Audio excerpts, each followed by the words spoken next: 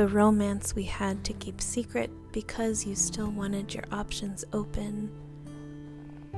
The bed you let me sleep in, never inviting me over any earlier than 10 p.m. I never minded that you hogged the blanket. Sleeping next to your body was enough.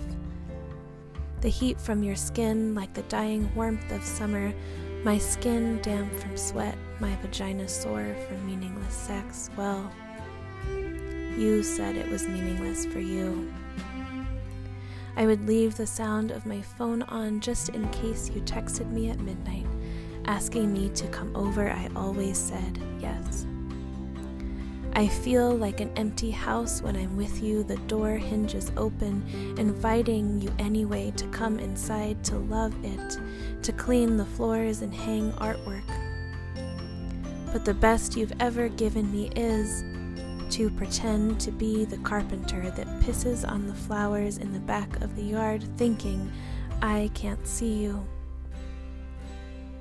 I don't say anything. When you come, it's like the wail of a child. You wouldn't know what happens when I come because you never offered to finish what you started. To you, it was finished.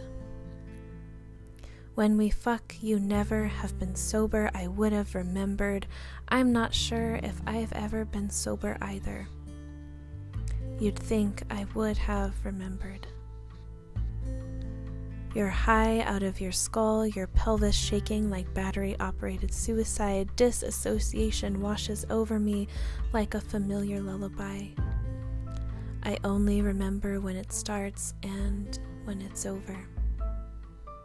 When you kiss me, when I let you kiss me, it's like you're laying brick after dusty brick, adding on a second bedroom to my already empty house. You look at my nipples like binoculars. You see right through them. Your love feels like running water. I want to catch it and I never will. Your tongue in my mouth feels like barbed wire and I don't mind the cuts.